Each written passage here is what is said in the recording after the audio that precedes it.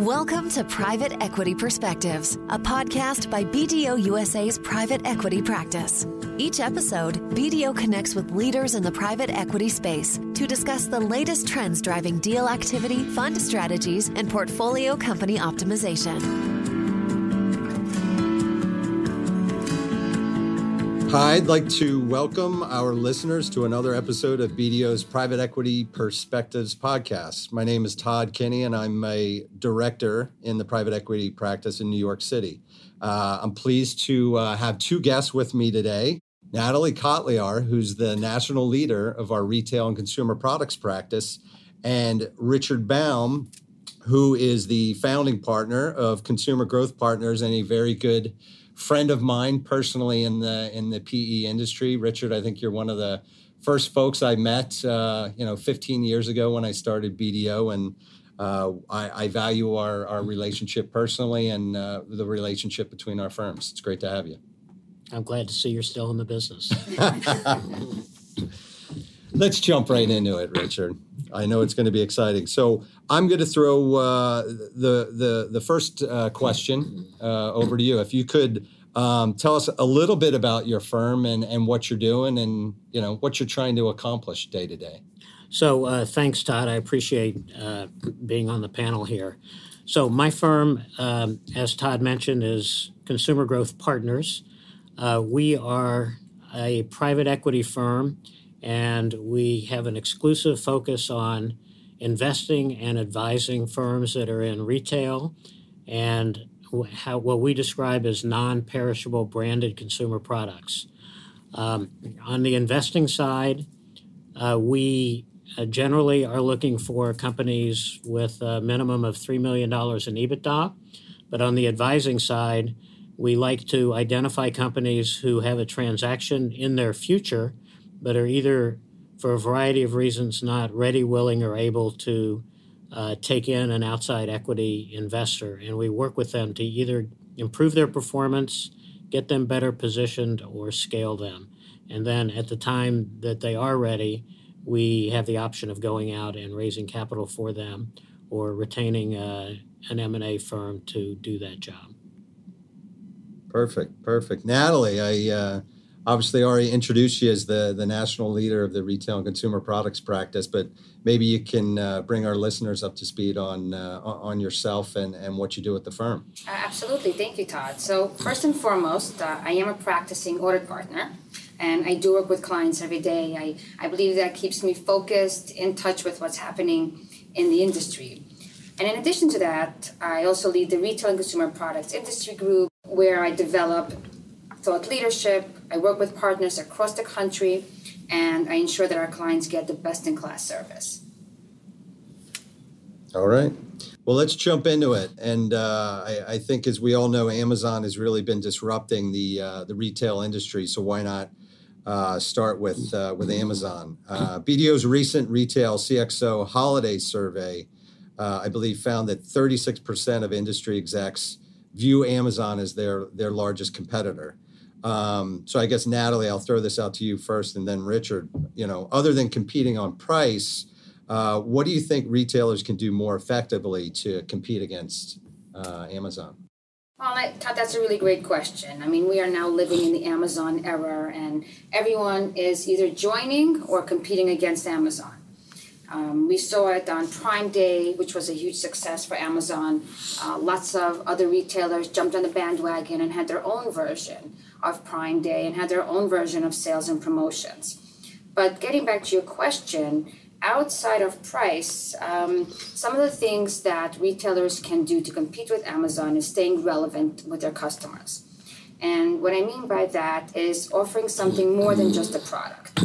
Whether it's buy one product and donate a product, whether it's sharing their life story on their website, anything that will resonate with the consumer and will touch and engage the consumer will certainly differentiate them.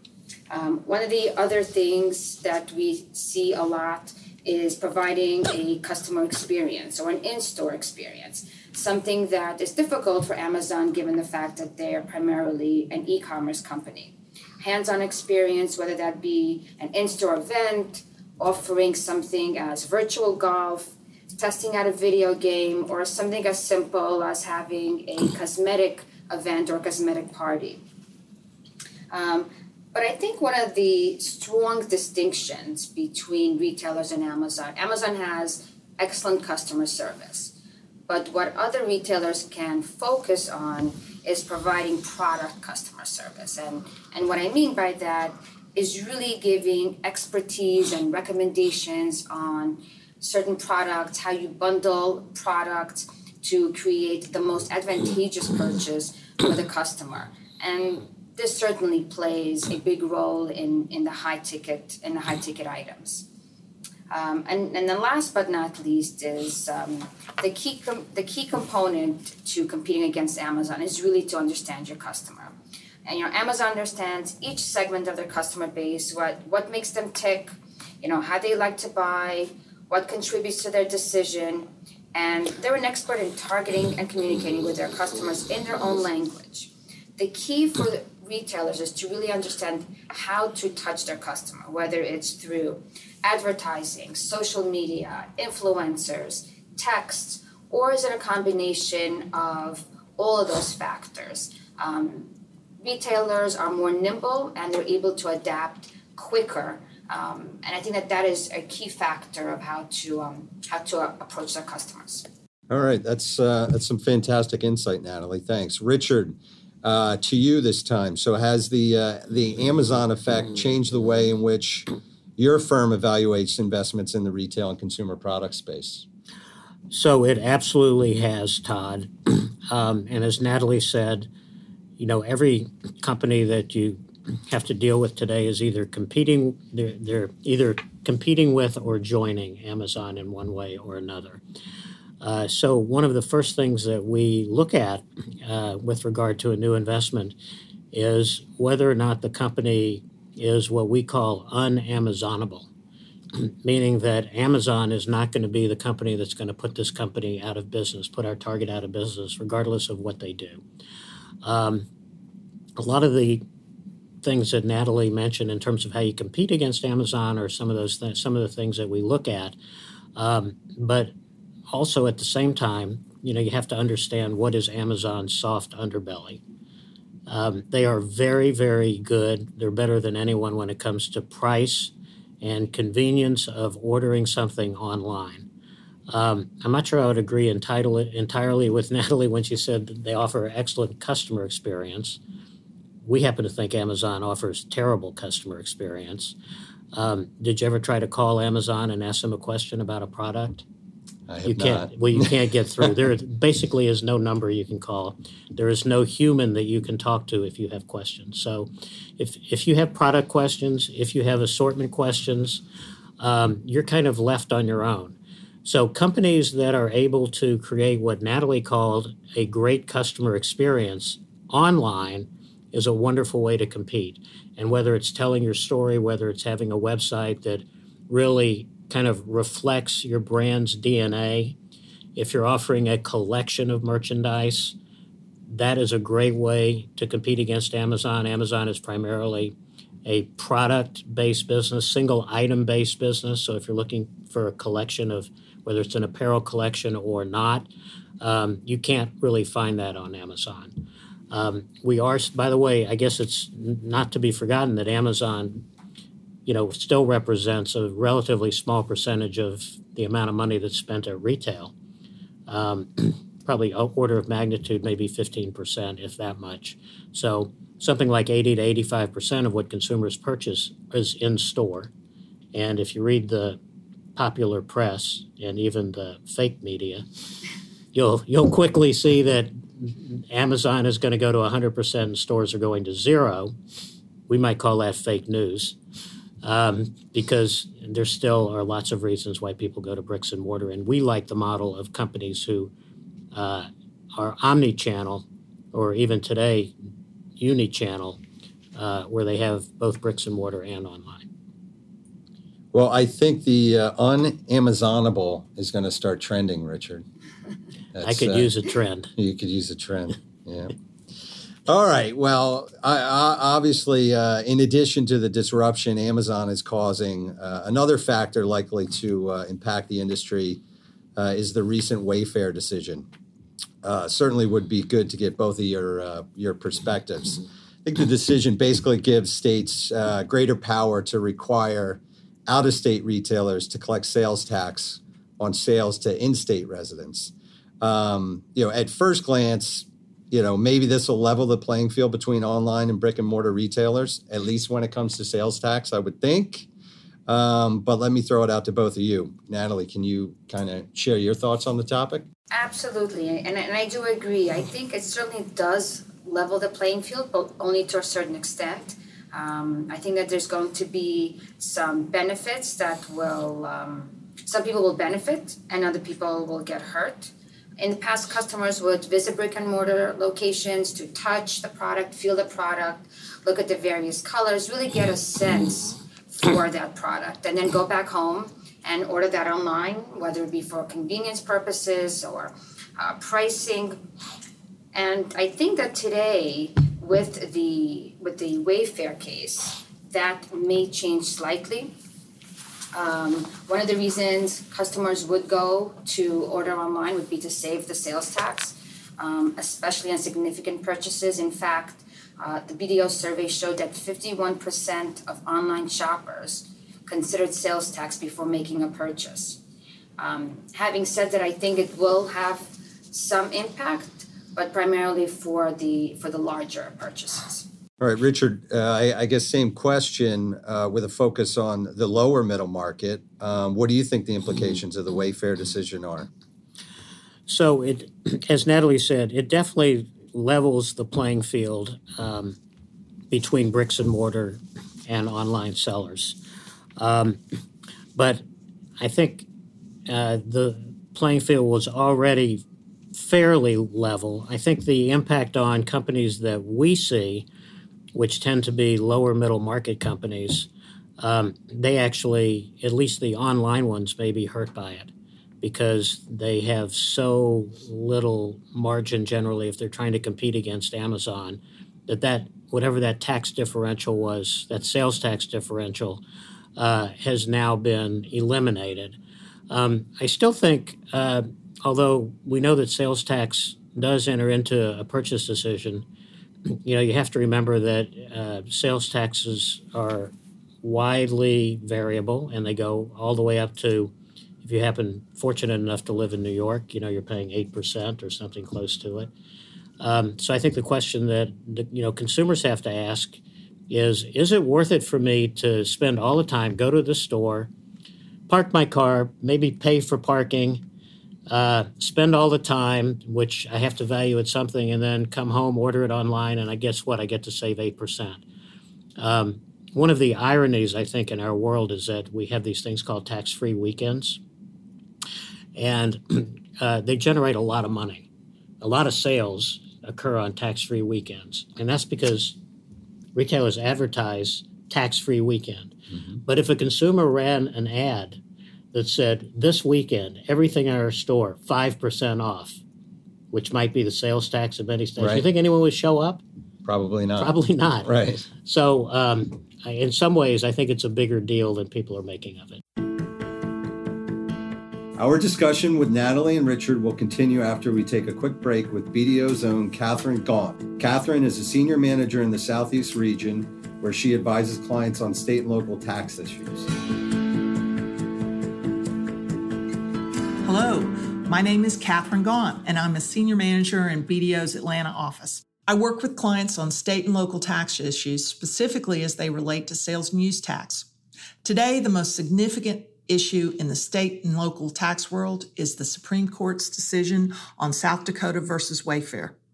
To put it simply, the court's ruling has effectively allowed the states to collect sales and use tax from companies that make sales in those states, even if that company has no other presence, physical or otherwise, within that state's borders.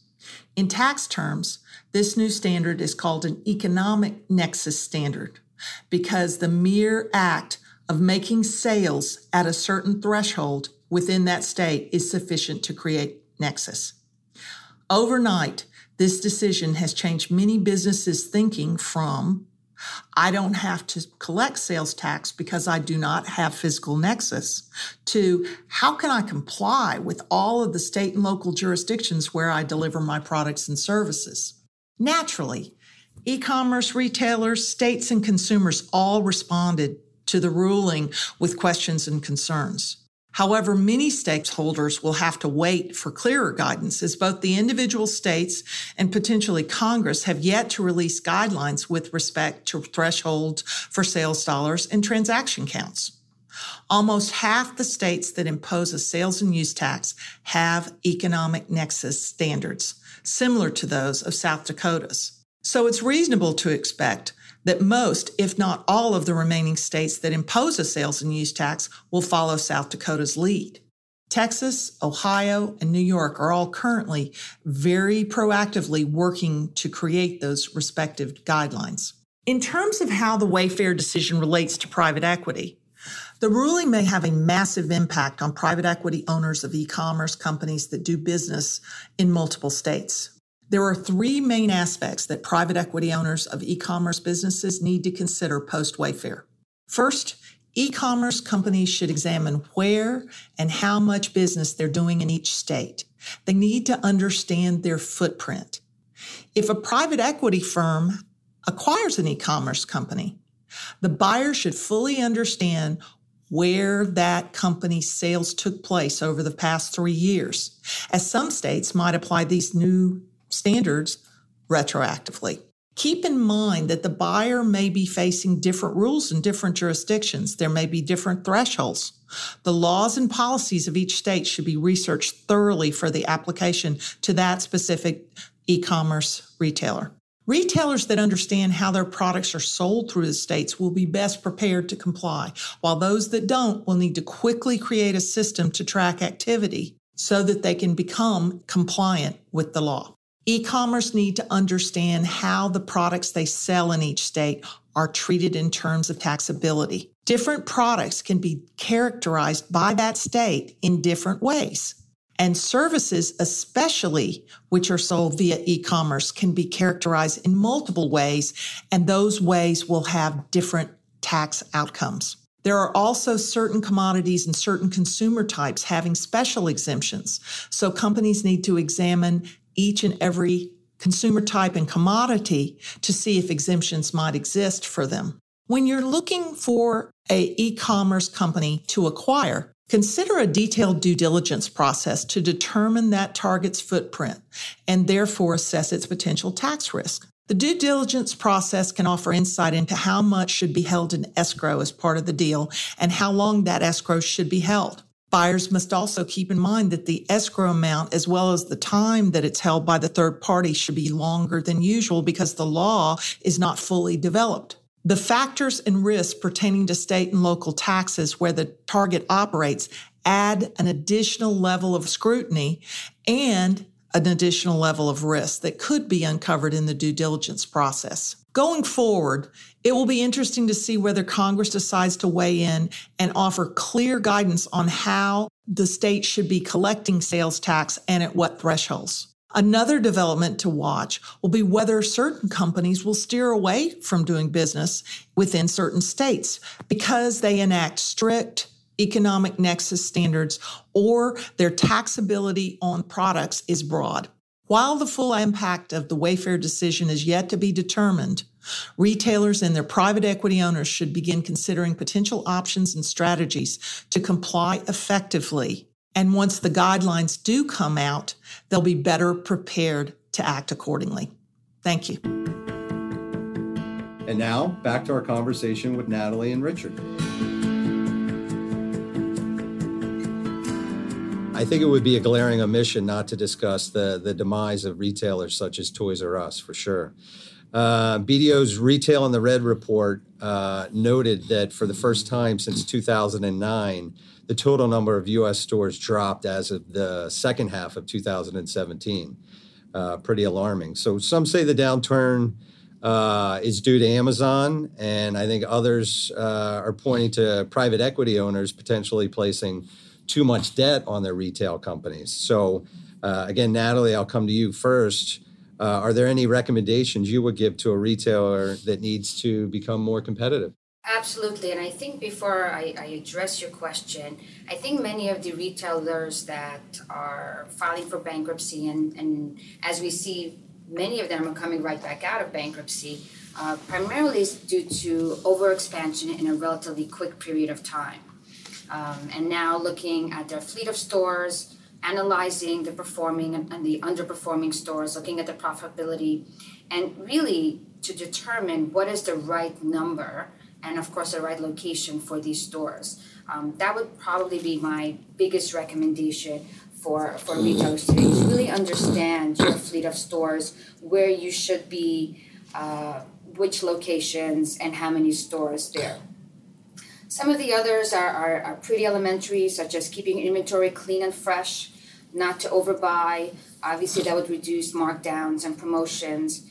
Ensure that you're partnering with the right vendors that will give you proper quality, good lead time, and of course, advantageous pricing. And then on the banking side, it's really important to partner with the right either banking or investment firm, private equity, someone that really understands your business and the cyclical nature of your business and wouldn't overreact when there is a dip in your business. Gotcha. Richard, I guess same thing. Maybe I'll ask you in two parts here. One, kind of what are your thoughts on private equity's business practices in this scenario? And then two, maybe you can comment on how firms like yourself in the lower middle market are using leverage versus some of the larger PE firms. Sure. So let me just begin. I just want to kind of respond to Natalie's comment, kind of from a 30,000-foot perspective about what is causing a lot of the bankruptcies that we're seeing. Sure, that'd be great. So I think there's, there are different buckets of this. So there's a bucket of stores that where if they went away tomorrow, nobody would care, and that's because they've become totally irrelevant. Probably two of the best examples are Sears and Kmart, which have been going through a long and lengthy, I would call it hospice experience as opposed to anything else. Right. And we know they're going to die. It's just a question of when, and when they do, it'll be a shock to everybody. But it's like your 105-year-old grandmother dying. So that's one group. Then there are a group of stores that were and these tended to be much larger transactions, where it was done by private equity, large firms, who frankly just didn't do their due diligence. Toys R Us is probably a great example, because at the time that you make these LBOs, the leverage buyout transaction, you're doing it based on a forecast of the business. And obviously, they were forecasting pretty rosy future for Toys R Us, and so that's how they were be able to justify all the debt that got put on it. But for years before Bain and Company and others invested in Toys R Us, both Walmart and Target were taking huge chunks of market share away from Toys R Us, and Toys R Us really never, ever figured out how to stem that. And so that I would literally put at the foot of the large private equity firms. So smaller private equity firms and smaller companies that are bought by private equity firms are much more conservative in their approach to leverage. So it is more normal to put 2 to 3 times leverage on a company, which would mean 2 to 3 times EBITDA, as opposed to 5 to 6, which were considered in retrospect extraordinary, and obviously got to those numbers because the projections of what sales and profit would be never materialized. And one of the reasons is that when you've got a small company, a relatively small mistake can have a relatively large impact. Sure. So by its nature, you need to be conservative and only put the debt on the business that you think that the company can actually support at the time, not based on what you're expecting out of some future performance for the company. Makes sense. Thank you. So at every point in our podcast series, we get to the crystal ball question. where we ask you to let us know your thoughts on where the industry may be going over the next year or two. So, Natalie, again, first to you. Why don't you tell us what your forecast is for kind of the consumer and retail industry in the next year or so? Well, I expect that we're going to continue to see significant growth in e-commerce, as evidenced by the success of Amazon's Prime Day. And with consumer confidence still relatively high, I expect that we are going to have a strong back half of the year, especially as it pertains to back to school and the holiday season. All right, Richard, you're on the hot seat. So what do you foresee for the retail industry and especially for private equity investors in the space? So, again, I'm not going to address the short term because I'm not an economist. Right. And you're not? And even they don't get it right some of the time. But I think, as Natalie points out, online commerce led by Amazon has really taken most of the growth that we've seen in retail over the last year or so, and we expect that to continue. And so in that regard, private equity investors have to take into account what's happening in online commerce. If they're going to be successful, you cannot ignore it. You have to make sure that your companies are either positioned well to compete against Amazon or to join Amazon. I mean, the Amazon marketplace, and more recently we've got Walmart with their marketplace, are becoming very viable channels of distribution. There are some drawbacks, but by and large, all of the companies that we invest in are trying to generate more revenue and as much of that dropping to the bottom line as possible. Fantastic. Well, I enjoyed the conversation this morning. Again, Natalie Kotlyar with BDO and Richard Baum with Consumer Growth Partners. Thank you both for your time and your insights. I enjoyed having you as guests, and I look forward to working with both of you in the months and years to come. So thanks so much for joining us today. Great, thank you. Thanks, Todd. All right, thanks. And thanks to the listeners. We'll catch up with you on the next podcast. The views presented by our guests do not necessarily reflect the views of their respective firms. Thank you for listening to the Private Equity Perspectives podcast. For more information on how BDO supports private equity sponsors, funds, and their portfolio companies with a full spectrum of accounting, tax, and advisory services, please visit us at BDO.com. If you enjoyed the show, we hope you visit iTunes to subscribe, rate, and leave a review. Join us next time for another edition of Private Equity Perspectives.